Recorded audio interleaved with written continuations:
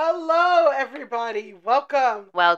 To Go Touch Grass. Go touch grass. I'm your host, Millie Tamaris. I'm your host, Elise Morales. And I just have to apologize. I will be anchoring this, but I'm aware that my voice sounds like shit. And I've been drinking tea all day. I've drank a lot. I've been drinking water. The lady at this coffee shop was like, really nice Mexican lady, and she's like, I will make you this tea, and it's like had ginger and honey and a bunch of shit. Ugh. And still, alas. But it's the season. Tis the season. Tis the season for your voice kind of sounding fucked up, and unfortunately, we podcast. So, what are you gonna do? Yeah. We're not gonna not give content to our Patreon subscribers. I know. Yeah, so I just had this guy over at my house to do the coat rack, and he was like, yeah, what is it with, like, female comedians? They're all talking about farting these days. Talking about your clip of, because I knew that was gonna be gold. Yeah, for anyone who didn't hear me talking about being bullied by teens for farting in the free feed, it's also a clip that we have shared on our social. And for our social, I would say it's doing better on TikTok than it's doing on Instagram. It's interesting. You never know what's going to do well where. TikTok and Instagram are not a one-to-one. They love the Grimace content. They love shit like that. TikTok loved Grimace. TikTok loved everything with Neme, obviously. But so did Instagram. And TikTok, like when we talk about Christian BBLs, too. And now it likes my fart story. Yeah, I have to look back at the Christian BBL thing.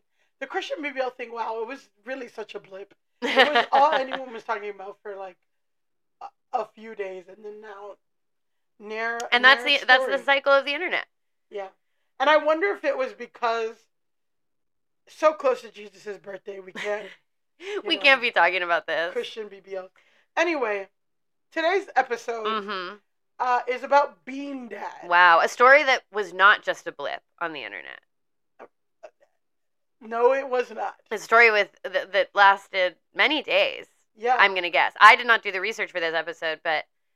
What do you know about the legacy of Bean Dad remains for me. What I know about Bean Dad is that he is a dad who tweeted... His daughter asked him for...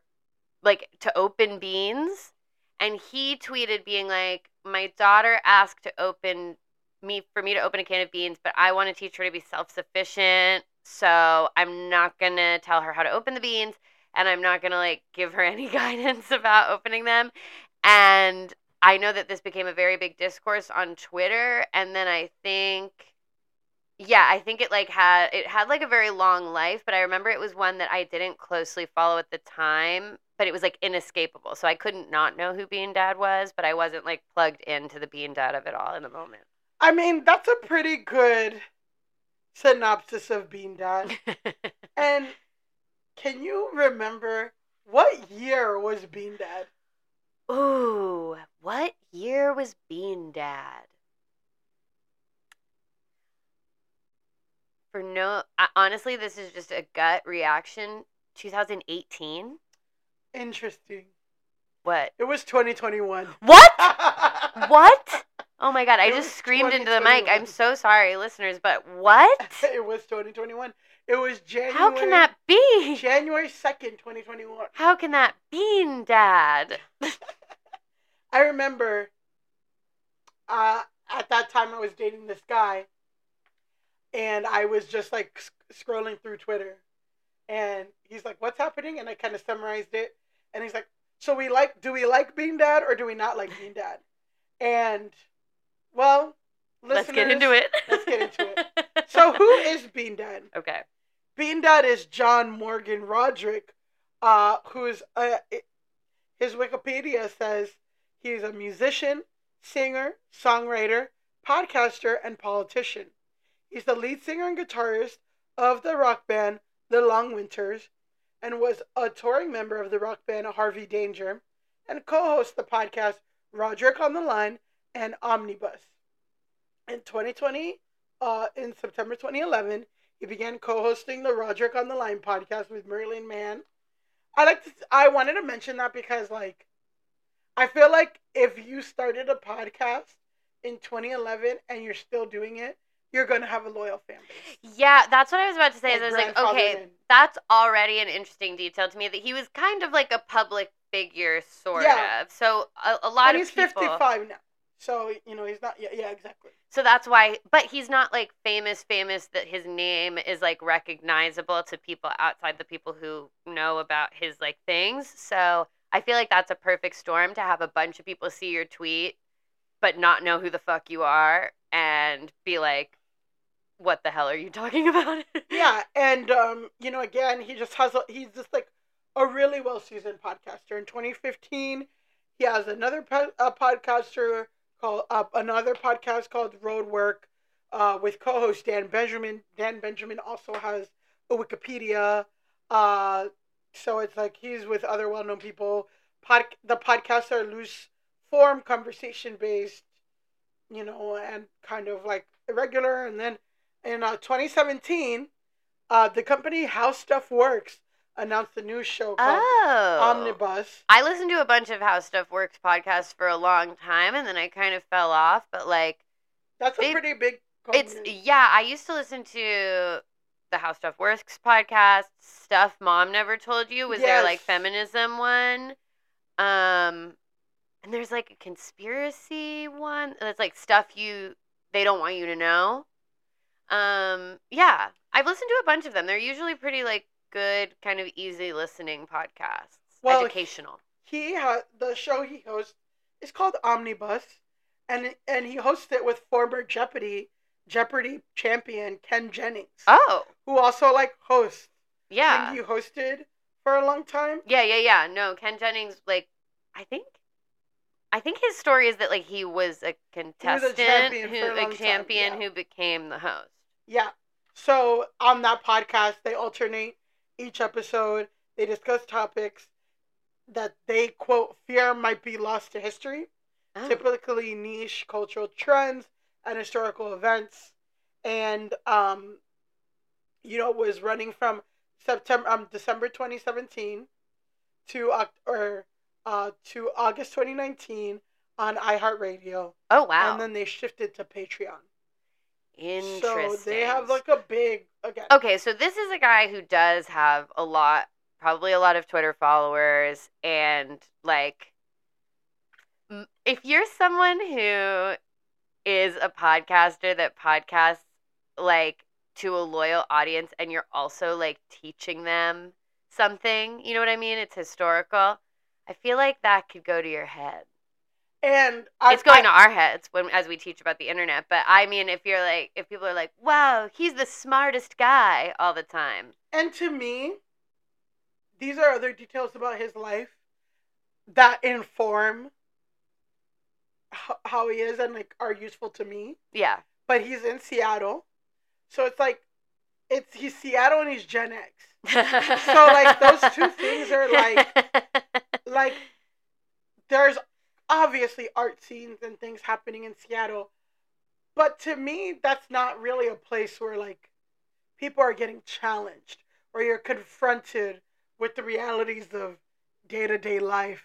Yeah, you could like very easily live in your like suburban bubble or like I mean, not that Seattle's a suburb, but like whereas like somebody who has a following in New York, I have a lot of friends who have huge followings.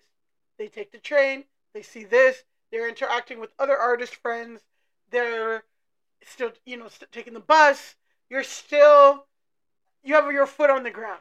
I feel like in Seattle, and this is me speaking as someone who has not been to Seattle. I've been, so you can silo yourself off to other people who like think and look and feel exactly like you do, and maybe become. And if on top of that, you're also like Mr. History guy, and people think you're so smart, and people love all your ideas. I feel like that's a toxic combination to post something that makes you look really, really bad online. Well, let's get into to not it. having an awareness of how something will be received on kind of a massive level. Well, Elise, on January 2nd, 2021, Wow. John Roderick tweeted a thread, and all hell So like broke days loose. before January 6th. Before This was January. moments. We don't know if January 6th would have happened if this hadn't happened. We actually don't know. True. It could be directly. We don't know.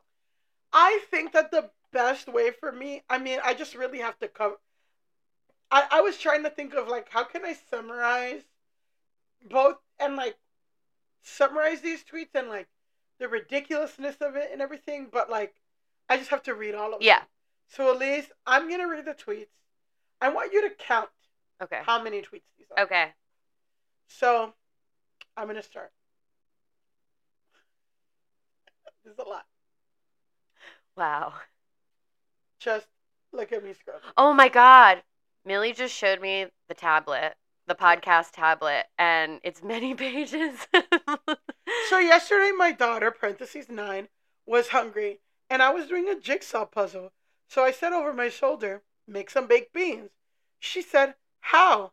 Like all kids do when they want you to do it. So I said, open a can and put it in a pot.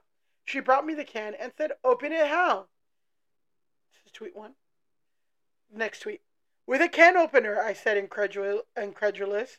She brought me the can opener, and we both stared at it. I realized I'd never taught her how to use it. Most cans now have pull tabs. I felt like a dope. What kind of apocalypse father doesn't teach his kid how to use a manual can opener? So I said, how do you think this works? Oh, yeah, sorry. So I said as a different tweet. Mm-hmm. How do you think this works? She studied it, applied it to the top of the can, sideways. She struggled for a while, and with a big dramatic sigh, said, will you please just open the can? Apocalypse Dad was overjoyed. A teaching moment just dropped in my lap. I said, the little device is designed to do one thing. Open cans. Study the parts, study the can, figure it out. Figure out what the can opener inventor was thinking when they tried to solve this problem. Parentheses, the can opener is also a bottle opener, but I explained that part wasn't relevant. I went back to my jigsaw puzzle. This is a different tweet. She was next to me, grunting and groaning, trying to get the thing. I should say that spatial orientation, process visualization, and order of operation are not things she intuits. I knew this would be a challenge, but it was a rainy weekend. Next week. Eventually, she collapsed in a frustrated heap. I said, explain the parts. She said, this little wheel is meant to cut. These gears turn the wheel. When you spin the handle, this other wheel looks like a gear, but isn't. She couldn't figure out the clamping step, a key element. I said, this tool is made to be pleasing, but it doesn't have any superfluous qualities. Everything that moves does so for a reason. She said, I hate you. I'm sure. She said, I hate you. I know. I'm sure she believes she does. I said, you understand everything except how the tool addresses the can. She sighed. Next tweet. At this point, she said, I don't want baked beans, and marched off. Apocalypse Dad went into full, quote, the road mode. Sweetheart, neither of us will eat another bite today until we get into this can of beans. She screamed, ah, like Lucy Van Pelt. She read a book for a while. Soon she was back at the can. The top was all dented now. The lip of the can was practically serrated from failed attempts. We studied the tool some more. She really wanted it to be oriented up and down or across the top of the can. The sideways orientation is very counterintuitive. Next tweet. She was fixated on orienting the tool in a few configurations and couldn't imagine other possibilities. I compared the can opener to other tools. By now, we were working on anger management and perseverance. God. She suggested she open the can with a hammer. There were tears. I said, next week, the tool is made to be pleasing, but it doesn't have any superfluous qualities. Everything that moves does first. Oh wait, sorry. This is now we're getting repeating. Sorry. I thought he was just saying it I again. know, I was like, oh my god. Here we go. Finally, she squeezed down on it. Although it was a misfire, a light went off in her head. Many times throughout the day, she yelled at me, "My brain is fuzzy. I can't think of anything else to try." And I'd say, "When your brain doesn't work, trust your hands." She felt the tool click over the top of the can, or over the lip of the can. I saw it in her hands. By this point, she developed a little ritual addressing the tool to the can, starting with it on a vertical axis and rotating it to the horizontal Oh while my clamping god. down. I know, but like there's no other way to like clamping down in a single motion, a choreography. She looked down at me expectantly. This is different. This is like a Substack post. I know. It's long. Expectantly, excitedly, after 6 hours of trying. You don't want to express too much hope. Was this another blind alley? The can had been through hell. Label ripped off, dented, sharpened, bird, a veteran of 1,000 psychic wars. She knew, though. She sat up again, carefully, and brought the swing away bear on the can of the S&W baked beans with the meticulousness of Roger Moore extracting a detonator from an ICBM in The Spy Who Loved Me. A soft pop resounded in the room, so different from the other sounds we'd made. Oh my god. She didn't look it up. She knew the action. A little baked bean sauce appeared. She savored each twist until the lid, as I hoped it would, rewarded her by standing perfectly at attention. Saluting her efforts and ingenuity, she was elated and carried it to the kitchen in both hands. She knew this was a next week. This was a commonplace task and a common tool, but this was serious business. She knows her dad and the stock I may put in these things. A more mechanically inclined kid might have figured it out in minutes. She factored the scale, but was rightfully proud. I'm proud of her too. I know I'm infuriating. I know this is parenting theater in some ways. I suffer from lack of perseverance myself, and like all parents throughout history, I'm trying to correct my own mistakes in the way I educate my child. She sees through this. The swing away can opener is a little voodoo doll for us now. It will reappear as an allegory many more times in her life. You can be sure. She knows this too, but this is an allegory of triumph. I wish I had more of those. I wish I had more stories like this. The only problem now is that she wants to open every fucking can in the house. I blacked out during that. That was crazy. I couldn't possibly tell you how many tweets that was. I'm shook by how long that was. I thought that this was like one tweet where he kind of expressed that. No. That was, I mean, I feel vindicated on my read that he seems like someone who's very impressed with himself and thinks that he's very, very smart. You know, and those were details that I felt like the podcasting details I felt were so important. But to me, because as we talk about, well, I just want to hear your impressions of the whole thing and like. Oh my god! I mean, first of all, like to send that many tweets, like he obviously wrote that in like a document and then broke it up into tweets. Because it was also back when there was a 180 character. Now oh my god! 280. Now it's 280. So no, it was 140. No, it was 140. Yeah, and now it's 280. So that, I mean, first of all, like the way that he writes just sends a shiver down my spine of like the type of person who is like, I explained to her that no parts were superfluous and that everything has meaning. And I'm like, oh my God. Can you imagine working with this man? I literally, the fact, like you saying that just like shook me to my core because I can't, like being with him, I can't even imagine like talking to this person about any subject. And I think for me, like, well, something that like somebody had made, a point that was made in conversation about season 2 of The Bear was that everything that you know is because someone else took the time to teach you. Yes. And my niece, this summer, she's 15 now. She's 14 when she came. And she was like, she didn't know how to use a dishwasher. Yeah. And I was like, okay, like, here's how to do it.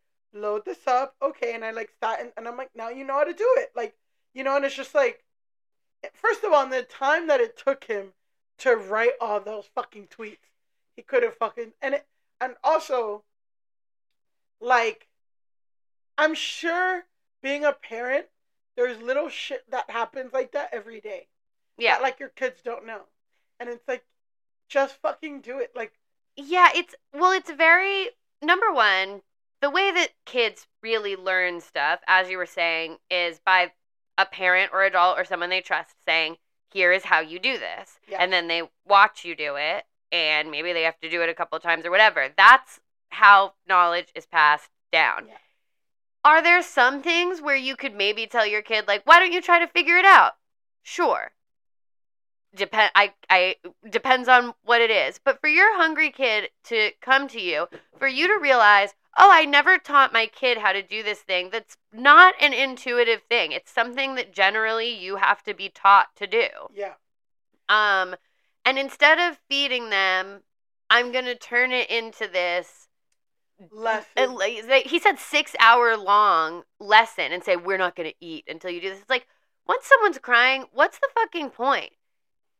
I maybe say once, how do you think this works? And then the little girl can say, I don't know. And then you go, this is how it works. And you open the can of beans, and she's learned how to open the can of beans just the same as your crazy fucking thought experiment. And I also, the thing that I really hated was that he kept going like, executive function is not one of her strong suits. Yeah, or like she's roasting 9. her. Yeah, and being like, she is not like mechanically minded. And I'm like, she's 9, first of all. And second of all, yeah, a kid that is mechanically minded will take upon themselves to figure out how a can opener works. Like, I know people who, when they were kids, they like took stuff apart and put it back together because that's what they liked.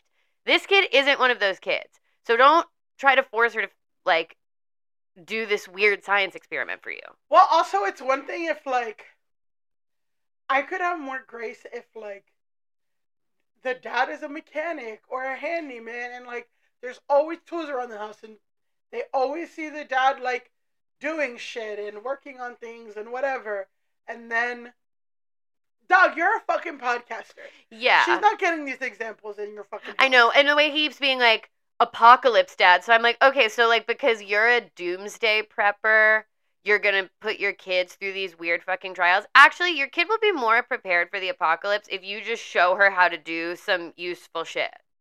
And then also, she'll like, know. There'll be knives. In the Yeah. like, she could have stabbed the fucking, like, Yeah. she said she Yeah, wanted exactly. to She use a could have knife used a hammer. or a hammer. You wanted her to open it in the exact way that society wants her to open it. But once society's collapsed in the apocalypse, you're getting the can open. But I'm also like, how fucking self-centered are you that you think that if society collapses, what's going to be left is a white dad podcaster in Seattle? Yeah. Like, fuck you. I do fully believe I will survive the apocalypse. I'll say that. I believe that I will. Sometimes I'm like, I mean, I think I made this point before, but I'm like, the apocalypse movies, I'm like, I just wouldn't fight this hard to be alive. See, the thing is, I'm like, you will see me at the end of this earth with an eye patch, beret. Yeah. I mean, I'll fucking do it. You say Elise, and I go, no one's called me that. Yeah. No one's called me that since before. Since the before. Well, and I think, like, the pandemic, it was so funny because it was such a little thought experiment with, like, it wasn't an apocalypse, like, things were still, but it felt like, I'm talking, like, early pandemic. It was so, we didn't know how long it was going to last. Yeah. All this stuff. Well, it was like a test in, can you handle if shit gets really crazy? Yeah, exactly. How well can you handle? In New York City, in, like, March, April, so it was, like, my my roommate fled, and it was just me by myself in my apartment. And then my little, like, pod was me and two friends. Mm-hmm. And one friend, I'm not going to name drop her, but, like, one friend, she just was completely, like, her mental health was, like, deteriorating. She didn't even want me to be around. Like, yeah. It would make her, everything was making her nervous. The other friend, me and her, like, we were, we would look, oh, now there's to-go drinks. Like, we'd get a drink and, like, walk around. We go on a lot of walks. We went to the grocery store, like, tried out crazy recipes. That's, like, the thing. And it was, like, it's kind of, like, it reminded me of, like, A Quiet Place, or, like, some things where it's, like, there are people, I'm, like, I'm still that mom who's gonna throw a birthday party for a kid. In the park. Like, yeah. It's like, I'm gonna do, like, because that's what we were doing. We're like, okay, well, let's have fun. Like, let's make cocktails. Let's figure it out. Make this crazy, like, meal that whatever. Because that's all we have is time. So definitely, just reminded me of that. Like, I'm definitely gonna have the mindset and the positive, to keep going. You have the mindset to survive the apocalypse, but you don't think that you would fight that hard against, like, if, like, zombies and whatever. I mean, I don't know. I'm just like, what version of apocalypse? I'm not, like, drinking my own piss for 50 years. Like, to fucking, like, that's a little much, but I don't know. I probably would, But Bean Dad thinks that he would. And that brings us back to the subject of Bean Dad, who definitely thinks he's surviving the apocalypse. And, again, I know that it was a lot. I know I read a lot. But I felt like, in order to really understand the reaction, and also, because that was what was shocking to me. I thought it was like 2 or 3 tweets. I remember seeing this. I didn't remember the whole thread. But it will contextualize the reaction, the backlash, everything. I think it is important to read the whole thing because of the way he describes himself and, like, the language that he uses, and just the sheer insanity of how long of a thing this is, just to say that he didn't help his daughter open beans. The other thing that I thought while I was reading this is, like, I don't know if, like, he has a wife or if they're divorced or what, but I would be so fucking pissed if I left my fucking daughter with my stupid podcast husband, and I'm a stupid podcast wife, but if I left my daughter with my stupid fucking podcast husband, and I came home, and I said, what have you guys been doing all day? And he's like, oh, she asked me for lunch 6 hours ago, and I've been forcing her to learn how to use a can opener for the last 6 hours, and she's actually really hungry, and, like, kids get fucked up by, like, being not on their schedule of, like, eating, sleeping, all of that stuff. She's 9.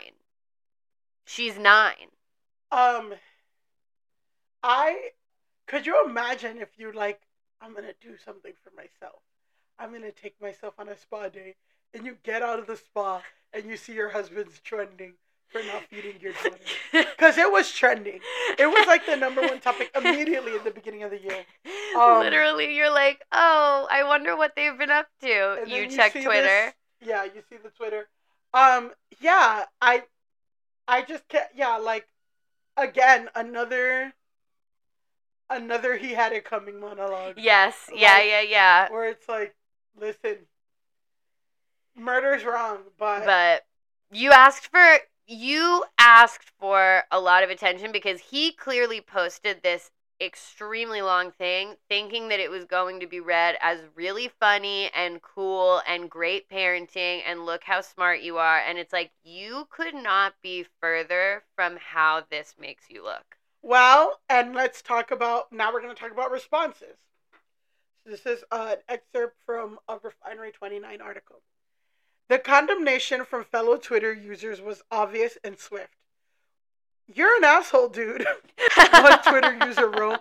From one dad to another, this story is nothing to be proud of. A number of people pointed out how long the child had to wait in order to learn her lesson. That's also my thing. I'm like, 6 hours?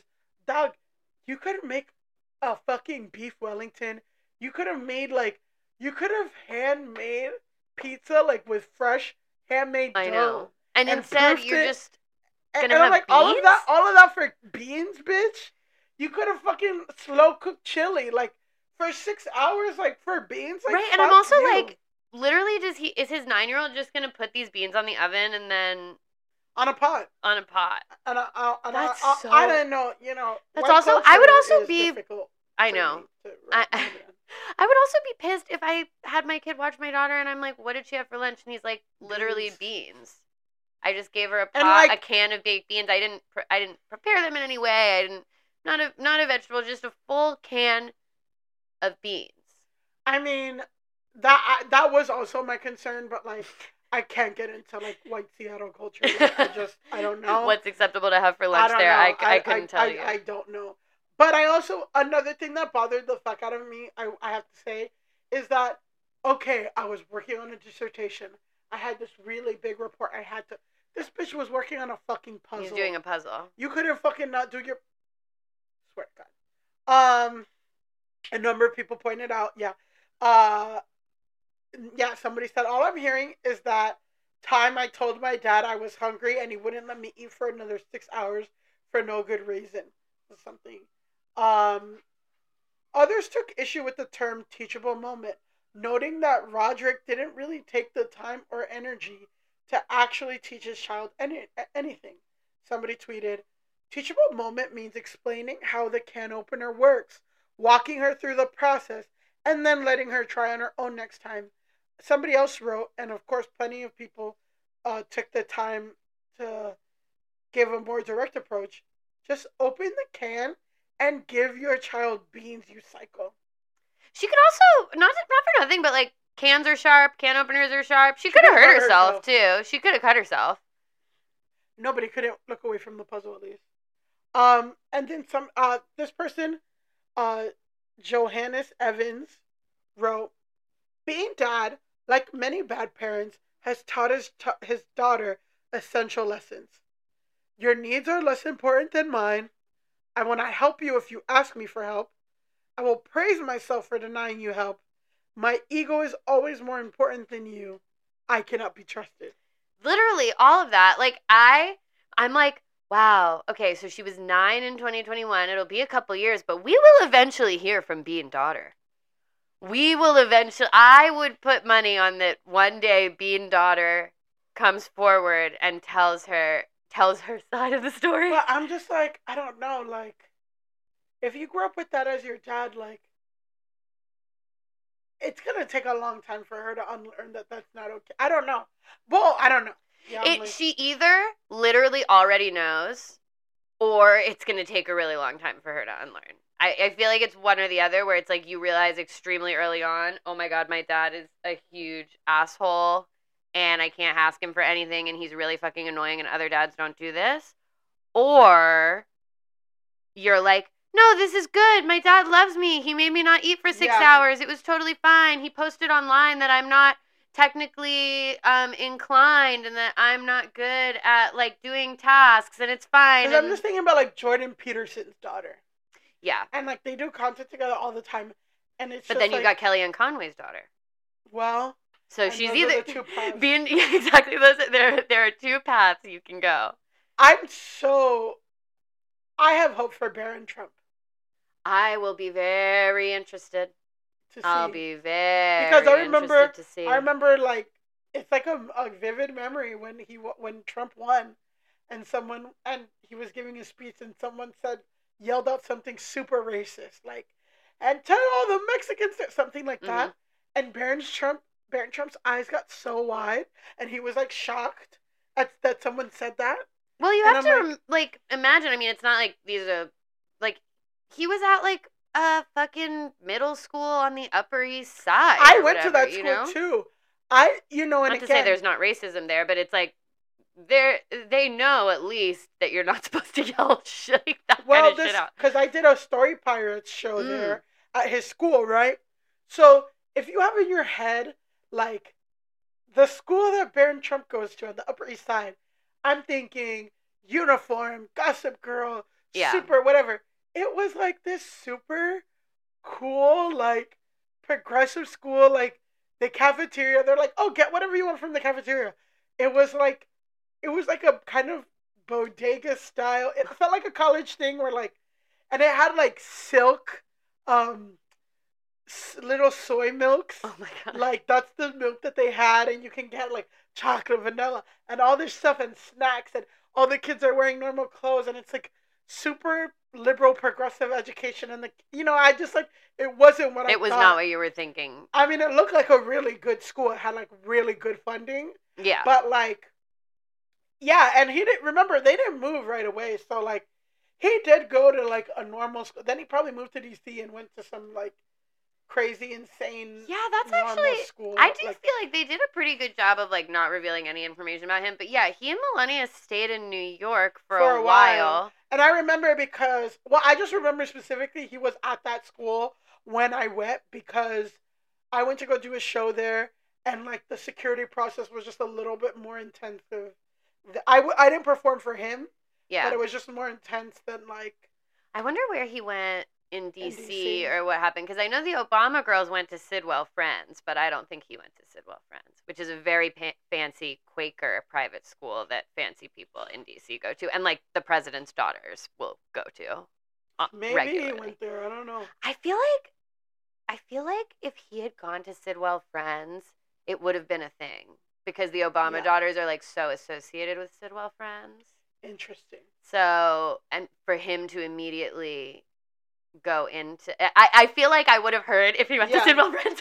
Well, we gotta move on. No.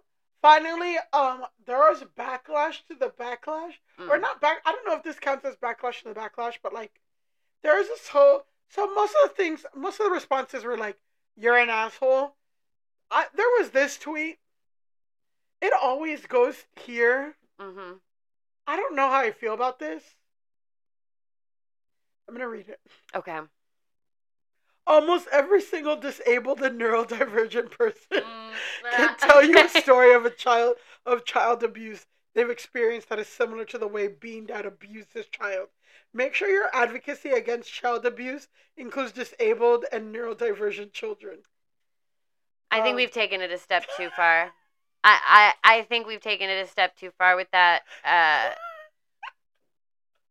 It's that is such a classic fucking Twitter thing. I know, that's why I included it. Like, nobody's not considering disabled and neurodivergent children in this moment. This isn't a story about a disabled neurodivergent child. Like, that's not what the story's about. And just because people... He didn't say... I'm just like... He didn't say that she was neurodivergent. No, he didn't say that. And so it's always very funny to be like, the people who are responding to this aren't specifically mentioning this group, so you hate that group and you don't care and you think it's okay for neurodivergent disabled children to be abused. And it's like, no, literally, I don't. It would be, I would be kind of more fucked up if he was like, my autistic daughter didn't know how to open a can, and so I made her sit there and stare at the can for 6 hours. I would be like, oh, we're calling CPS. Yeah. Nobody's like, no, it's actually okay. And that's kind of what that tweet implies. Well, yeah, exactly. And for me, too, I'm like, one, he didn't say that she was neurodivergent. Two, and this is where it gets testy for me. I'm like, was this child abuse? Like, the dad was a dick, and like, he did something shitty. But I don't know. He was a dick. I think it's shitty not to feed your kid for 6 hours, but it's like, it's also that very internet thing of like being a dick who maybe caused some trauma for your kid. Like, she might have really negative associations with this experience. It's not the same as child abuse. Just like, it always goes here, so that's what I thought it was. Yeah, so if he was like, I'm consistently not feeding my daughter when she's hungry because I make her do insane puzzles, then it would be a bigger conversation. But he's just being an asshole, and like, yeah, being an asshole can have negative effects, but it's not child abuse. So, I just thought that was so crazy, this tweet. And I was just like, it always has to go to somebody's always bringing up some shit that has not, like, and also, I just thought, like, I just don't think this is child abuse. And this is getting ridiculous. I don't think it's child abuse. I think it's being an asshole. Yeah. And that's different. So, Roderick eventually responded to the backlash, and he tweeted, "The only thing people are touchier about than parenting style is dog ownership." Then he attempted a Oh, few. how not to deal with being the Twitter main character.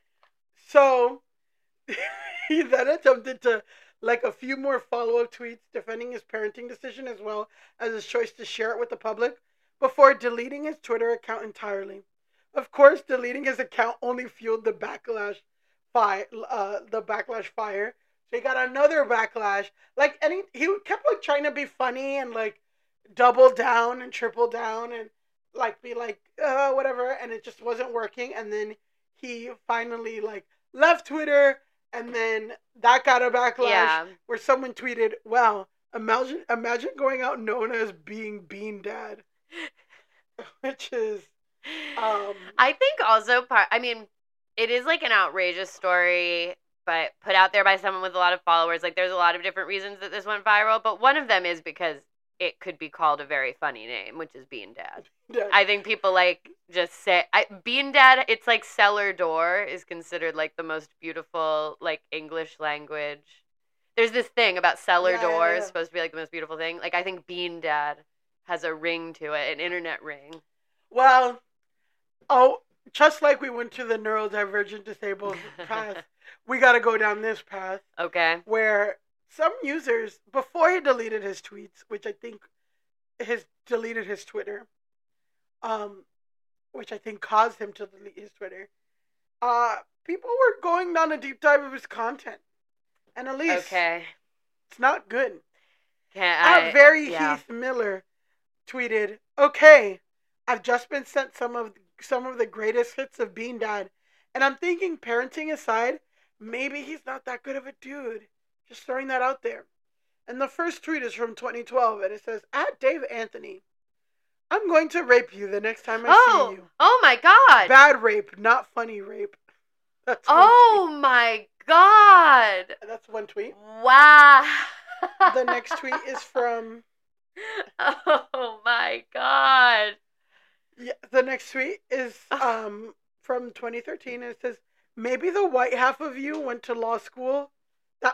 Maybe the white half of you that went to law school can get the black half out of jail on some boohoo technicality."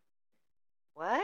So I think he was replying to somebody who's biracial, who was a biracial lawyer, said like whatever. What the fuck? And then someone says, the fourth, another says, he was responding. Somebody said, "Oh, I guess he was in an argument with someone, and that person, the same person, was like, 'It sucks when people get off on a technicality. Wow, your Fourth Amendment rights were violated. Call mommy,' or something." And then he says, "The Fourth Amendment has been perverted by activist Jew mud people apologists. The founders intended USA as a white homeland." What? Okay. And then finally the last. Oh my God, these are so bad. These are so bad. The last one said, "My armored car just arrived, and surprise, full of Jew lawyers. We're taking guns, taxing, then suing the survivors." So, to be fair, he grew up in Seattle and Alaska, so I'm pretty sure he's used to a white homeland. Wow, those are really, really bad. Those are really, really bad because I had a feeling that this ended in his bad tweets being discovered, but in my mind they were like tweeting a lyric with the N-word and like tweeting it out, or maybe having he's Gen X, and or he's 55 now, so, or like saying some sexist stuff or maybe some fat phobic stuff. That's like hate speech for real. So this led to the podcast of My Brother and Me. Oh yeah, Mabim Bam. I know them. What is that podcast about? It's three brothers, and they're like very charming, and they're like nice, and they're funny.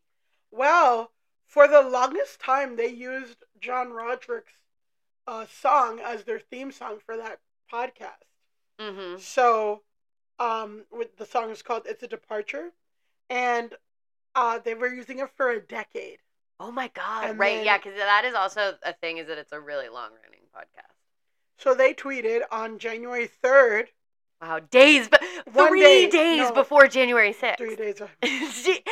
We have no idea that Well, January that's 6th is happening. about to happen.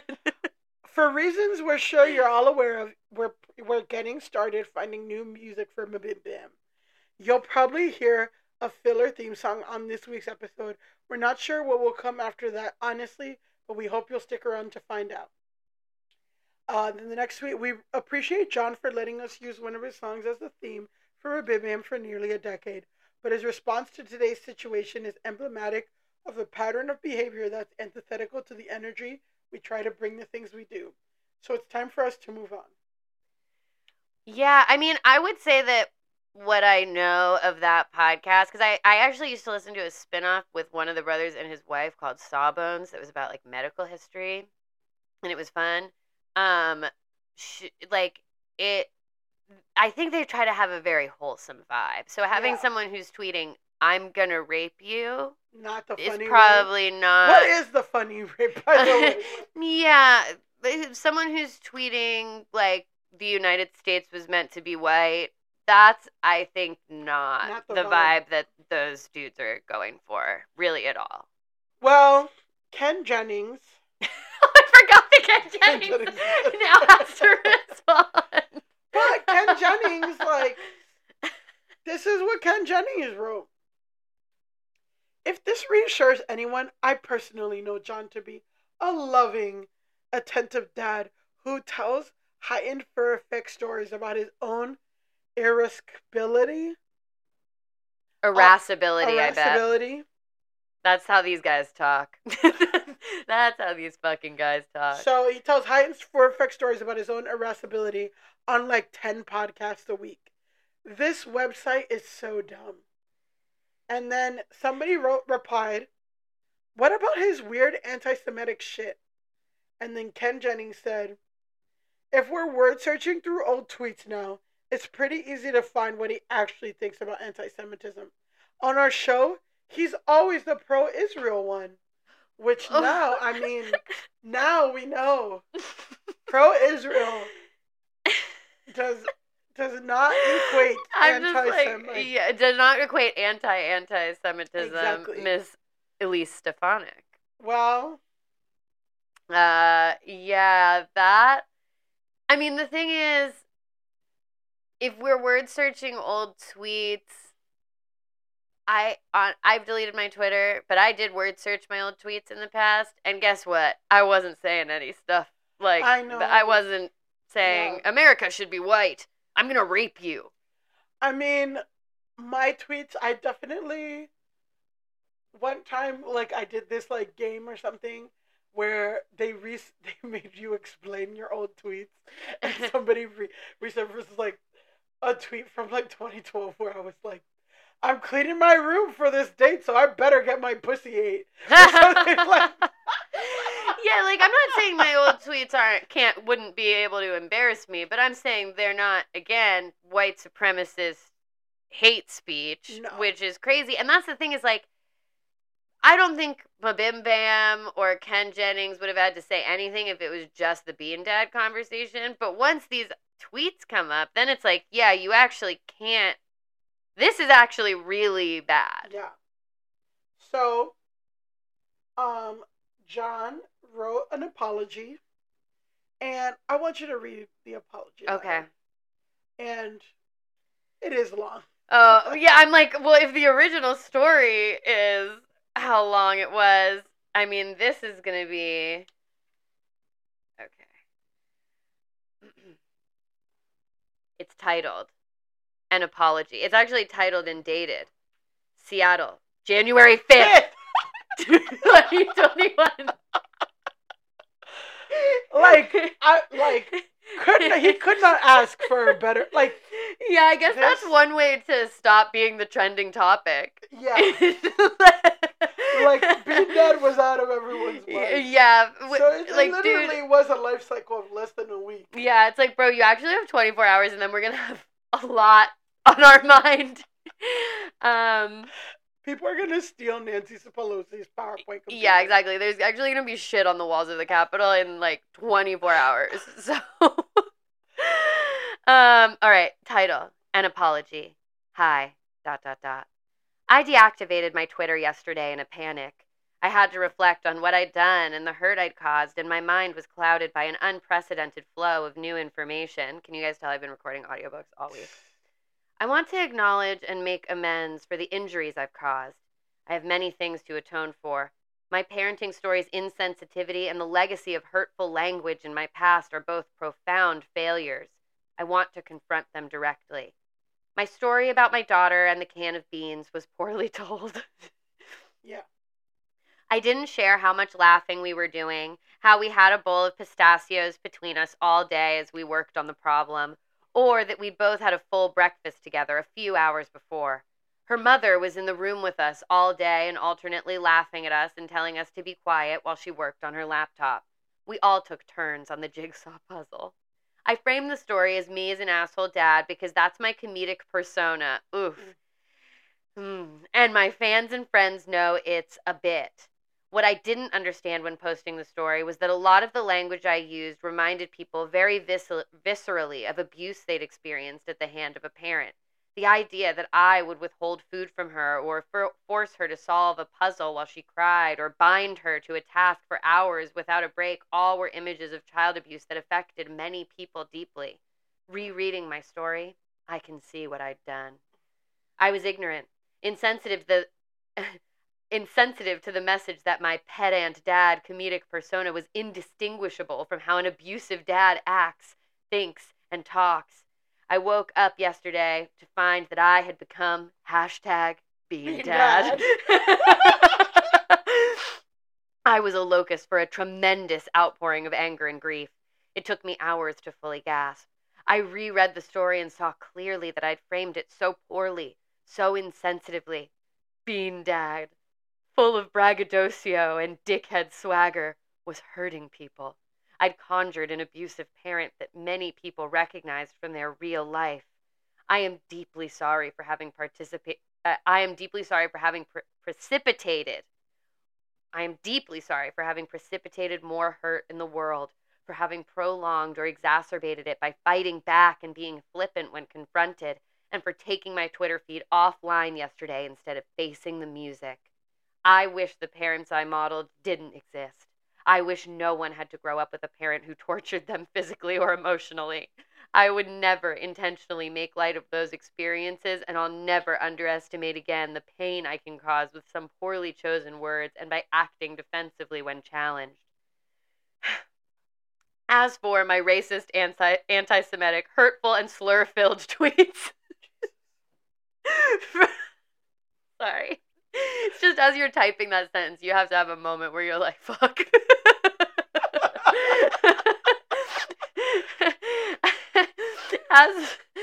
As for the many racist, anti-Semitic, hurtful, and slur-filled tweets from my early days on Twitter, I can only say this. All of those tweets... Sorry. All of those tweets were intended to be sarcastic.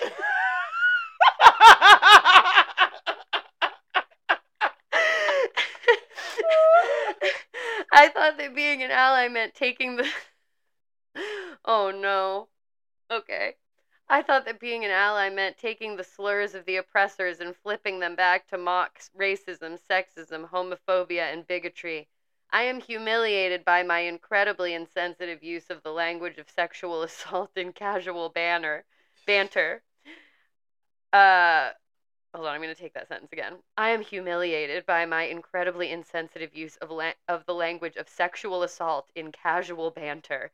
It was a lazy and damaging ideology that I continued to believe long past the point that I should have known better, that because I was a hipster intellectual from a diverse community, Seattle, it was okay for me to joke and deploy slurs in that context. It was not. I realized sometime in the early part of the decade, helped by real-life Twitter friends and Twitter friends too, that my status as a straight white male didn't permit me to repurpose those slurs as people from disenfranchised communities might do. They were injurious regardless of my intent, because the words themselves have power and because actual violence is often prefaced by people saying, I'm not racist, but that was wrong. So I stopped. Yesterday, those old tweets resurfaced and hurt a lot of people anew. People who are close to me, people in my community who couldn't square those words with the person they knew me to be, and people who don't know me, going about their business yesterday, had to see those awful slurs and feel the hurt those words inspire. They had to suffer this asshole #BeanDad casually demeaning them and their friends. I deeply regret having ever used those words. I do not want to spread more hate in the world. I want the opposite. My language wasn't appropriate then or now, and reflecting on that has been part of my continuing education as an adult who wants to be a good ally. That education is ongoing, and this experience will have a profound effect on the way I conduct myself throughout the rest of my life. I'm a middle-aged, middle-class, straight white male, and I try to be cognizant of that and of the responsibility my privileges entail in everything I do. In this case, it was precisely my privilege of not living in an abusive family, of not being a member of a community that routinely experiences real trauma, that caused me to so grossly misjudge the impact of the language I chose. I have a lot more reflecting to do in the coming days, so I'll be taking a hiatus from public life, Selena Gomez, to let some of these lessons sink in. I apologize to my partners, my friends, and to the people affected by my words for the hurt I caused. Whew. He really thinks he's a good writer, and he's not. He thinks that he is really good on the page, and he actually just kind of said the same thing over and over again for many, many sentences, and came off not very genuine, I say. Feel like there's a whole before we get into the apology, there's a whole genre of people, and I come up with this a lot. Like, I think because how I look and all this stuff, like, and insecurity or whatever, of like, people don't really think I'm as smart as I am, or nuanced or critical, like able to like. And I feel like even Cardi B, like, that's somebody who like, that's like a gold star of like, she's very analytical, she's very whatever. But and people are always like, Cardi B said like this thing about the economy, and it's like, well, yeah, she's but exactly gets the same fucking push alerts as you, dude. But the inverse is that there are people who think because they're white men and they use big words that they're the fucking smartest people in the world. And so how do you feel about this apology? Like, I think it gave me, because of the length of it and like the flowery language of it and the way he's like kind of falling over himself, it gave me a very similar ick to the original thread, which is not what you want to do.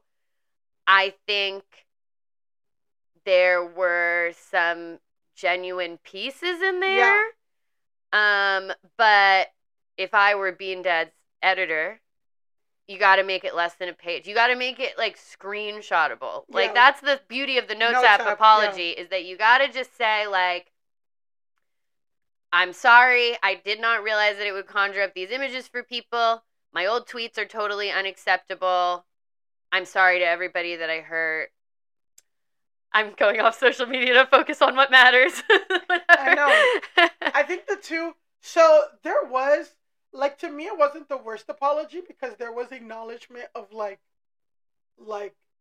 this was unacceptable, or like, I fucked up, which I think is important. Yeah, I think you have to say specifically. And he detailed how he fucked up.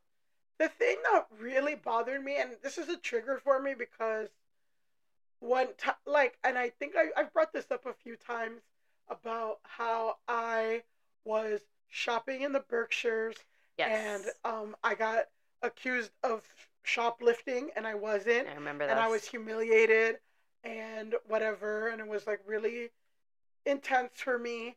and then I posted about it.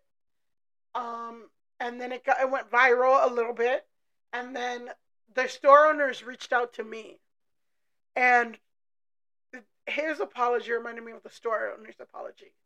And the store owners, what they said to me, which I never posted anything that they said to me. Yeah.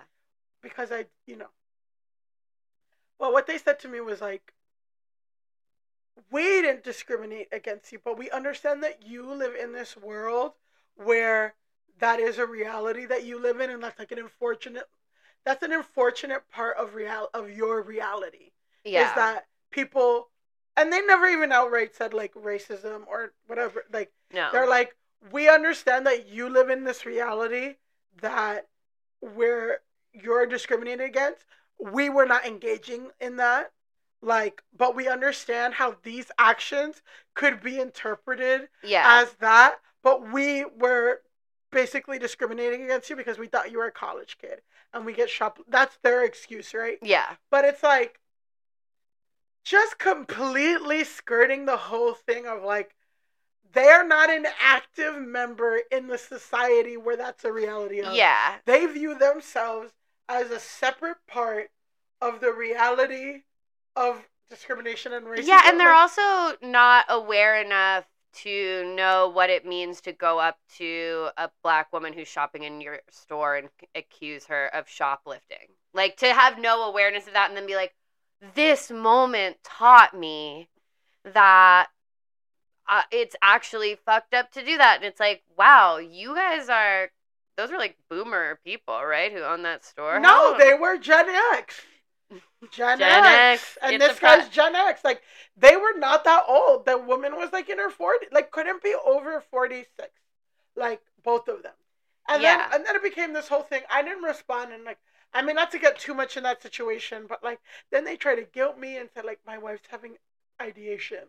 Oh, yeah. I remember. Like, well, that I remember is that they were like, people are giving our store one-star reviews, and my wife is gonna kill herself because of it. And it's like, okay. And yeah, so that frame again, that triggered me when I heard the apology. That triggered me into that kind of thinking of like this toxic thing where it's like, well, I'm not racist, but I can see that other people live in this reality, and I wasn't cognizant of it.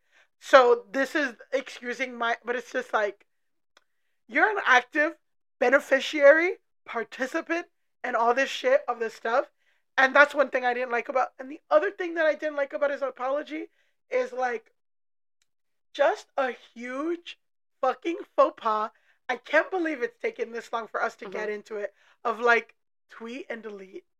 That shit bothers the fuck out of me. I understand you don't want, I get it, whatever, but I hate when people fuck up and they delete the whole thread. Yeah. So that, like, what?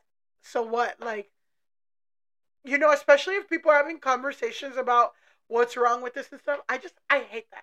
And I feel like I'm less, I guess I understand. Well, I deleted my Twitter. It wasn't because I had become Bean Dad, but I do get the impulse, like, the 2 times that I've had tweets where, like, people, like the wedding tweet that I had that people had conversation about, and then one time I tweeted about bodegas, I did delete them because I was like, I don't want to get these notifications anymore. So I think I'm more of a proponent of tweet and delete. Like, I guess I just feel like you're allowed to delete stuff if you want, but the internet's forever. It's not like, the thread still exists. I guess for me, your thing of like weddings, right?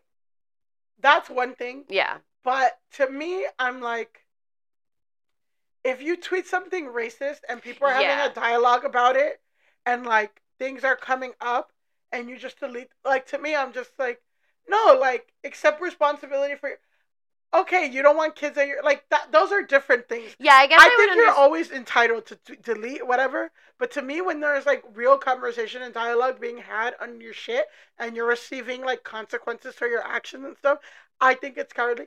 There's another. Like, I do think when it gets into racism and hate speech and stuff, it's a little bit different. Like, if the racist tweets had not come up and they were like, oh, he deleted the thread and deleted Twitter because he was being dad, I'd be like, okay, I guess you just don't want to be trending on Twitter. Like, whatever. You don't have to, like, let yourself be trending on Twitter as being dad if you don't want to. But it is a little different for you to delete immediately after all the racist stuff comes out. Well, and like to be doubling down and then just delete it. I don't know. Yeah. Again, that's a whole other triggering thing of like this Facebook group. I feel like you were in of like, I'm not gonna say the name, but like of female comedians. Oh, the Facebook group of female comedians. Not the email chain. No. Different from the email A different one that was smaller. Yes. And more exclusive. Yes, and it was like yes, and it was originally for like fitness wellness and shit, and then it became about everything in the world. Well, so this one woman posted in this group. I think I know what you're gonna say. Yeah, she posted, "Hey, my manager's saying that I'm not getting auditions because I'm white." And then everyone else, which is mostly a white women group, was like, "Oh, that sucks," like blah blah. And then I'm like, I posted, "Hey, as a woman of color, this is fucked up." Yeah, like, this is a crazy thing to post in the. Yeah, I remember and then she deleted the whole thing, and it was like we were having things where like finally people were like, "Yeah, you're right. I'm sorry. Like I didn't realize," or like, "Yeah, this is a harmful like thing to be spreading," and then she just deleted the thing, and I'm just like, well, fuck you, like, yeah. Fuck that, like, don't do that. Like, yeah, I think in the context of a Facebook group, I also feel different because it's like these are actually real. You're having interactions with like literally real people that you are like that you know, and this is actually like an interpersonal situation that is happening amongst people that are known to each other. I guess I understand being like, I don't want to be the Twitter main character. I'm going to try to delete all this stuff and like stop getting these notifications and try to stop it. Even though I don't think, as we saw, I don't think it usually works. It doesn't work by then. Once you get to the status of being Bean Dad, it's not going to work. Yeah. I also hate it. I mean, and the whole reason why, again, like, the whole reason, and again, this also just reminds me of the Noah Schnapp thing. Oh, yes. Like his shitty apology. I mean, this isn't as bad. This is a better apology. Noah Schnapp's was really, really, really bad. But I wanted you to read the whole entirety of those tweets because Ken Jennings being like, Twitter sucks. Or this guy being like, oh, my thing was misinterpreted. And it's like, no, you wrote 40 tweets.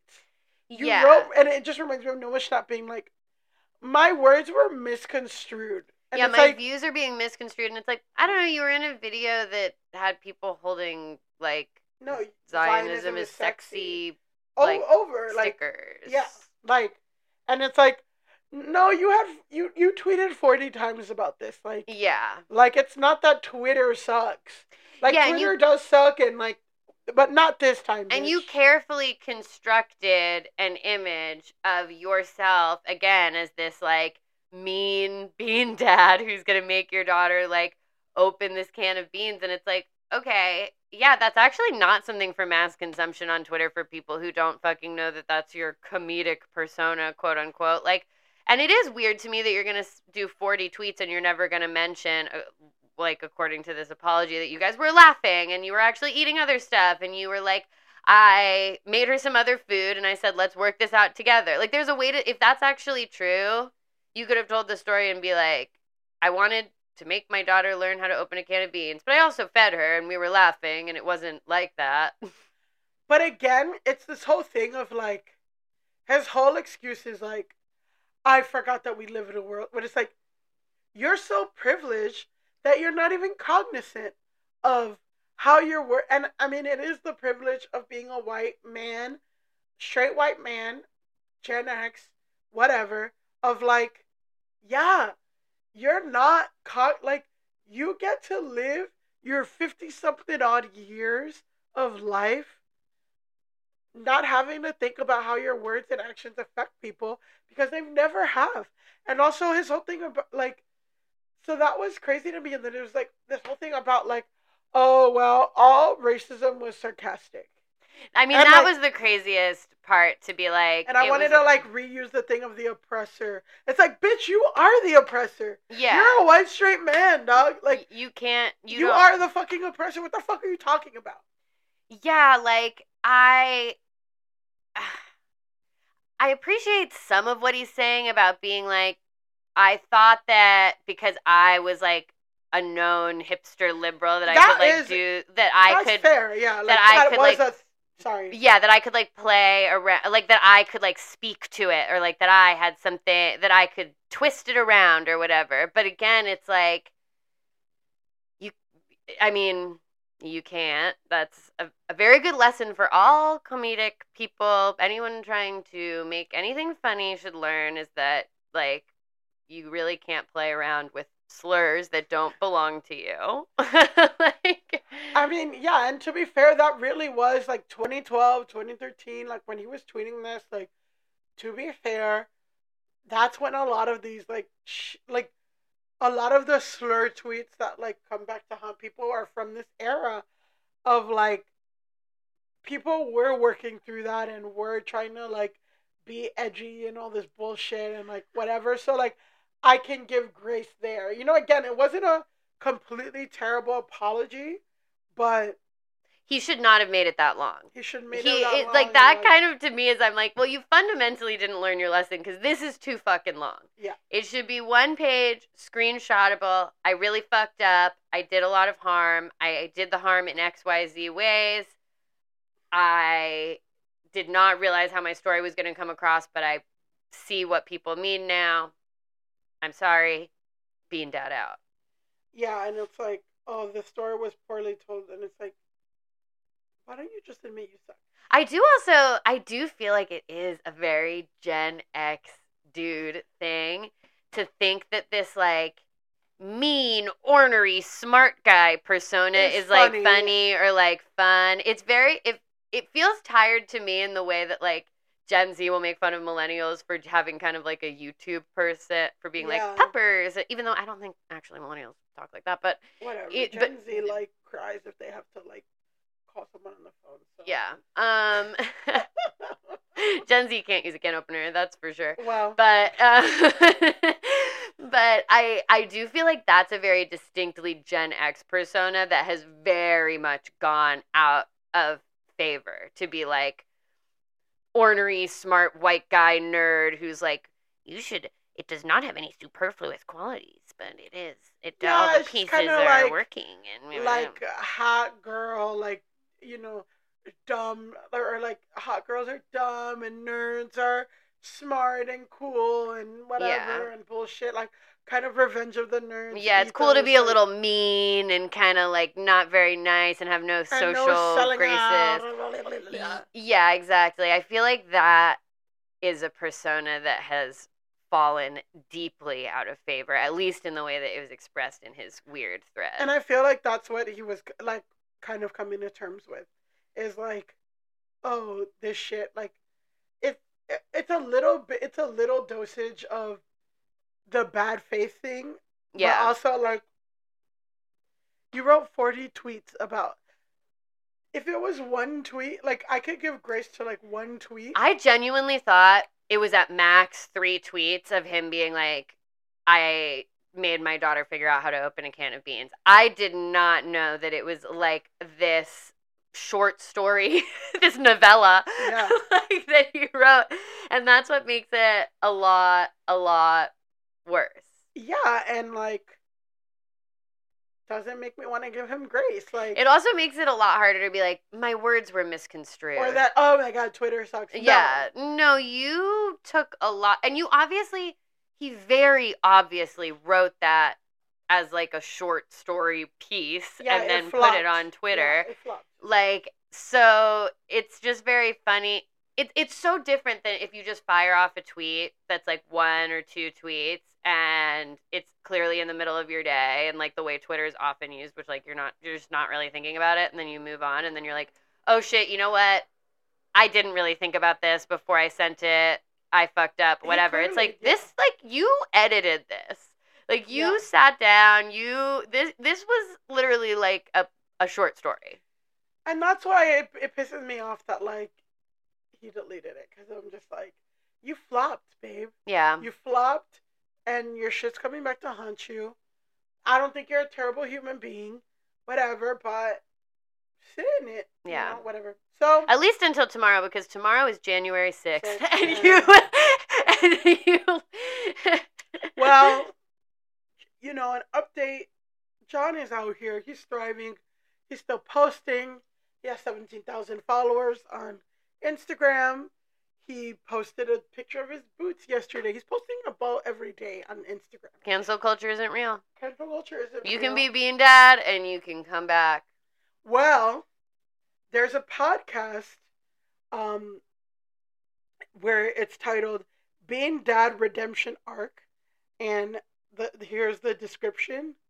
And then I'm going to tell you, and then I have like a game. Okay. So this is the description. Musician and podcaster John Roderick's most unenviable accomplishment was becoming Twitter's main character from January 3rd through January 5th of 2021. We're cracking that open that can of beans to get the real story and talk about surviving cancellation, losing friends, and what we can learn about broader cultural friends. So it's this podcast. Can you guess who hosts this podcast that brought John Roderick? Is it Jordan Peterson? No. I'm like, did Jordan Peterson? It's a woman. It's a woman. Barry Weiss? Amanda Knox. Oh my God. Oh my God. So it's on the Amanda. So if you're curious. Very funny. I know. So if you're like, curious, Amanda Knox, you don't have to associate yourself with Bean Dad. You were wrongly accused. Well, her podcast is called Labyrinth, Getting Lost with Amanda Knox, and it just goes deep dive into different things. And there's an episode on Bean Dad, so you can hear from the horse's mouth for an hour and a half. Wow, she interviews Bean Dad for that amount of time. An hour and a half at least. I mean, it makes sense. He's definitely very loquacious. That's probably the word he would use to describe himself, is loquacious. Well, I mean, that was a lot. That was a lot. That was a long journey, and it was not great. Fair. Not that your anchoring wasn't great. It's that the journey of Bean Dad. Your anchoring was perfect, and your voice sounded amazing. Yeah. No voice at all. Tweets, but it was just, it was shocking the length of these like things that he was sending out. I really, yeah. Edit your shit. Kill your darlings. Kill your darlings. Someone needed to tell him also. Kill your darlings, dude. Kill your darlings. Well, that was another episode of our special series, Search History. Wow. Where we deep dive into a certain thing. Give us a positive rating or review if you like what you heard. And we should have a poll up right around when this comes out, or before, or a little bit after. I don't think we've decided about the next search history. Yeah. So we'll decide what we want to get into. Yeah. So make sure that I think it's only $10 patrons that can vote. I feel like everyone can vote. Only $10 patrons can listen, right? Yeah. So the next one, this one will be available to $5 and $10 patrons. The next one that you guys vote on will be available to the $10 patrons. Yeah, so bump up. We need the money, guys. We're dying. Bump that $5 up and get all of the search history content. Yes. Well, there goes another episode of Go Touch Grass. Bye. Bye.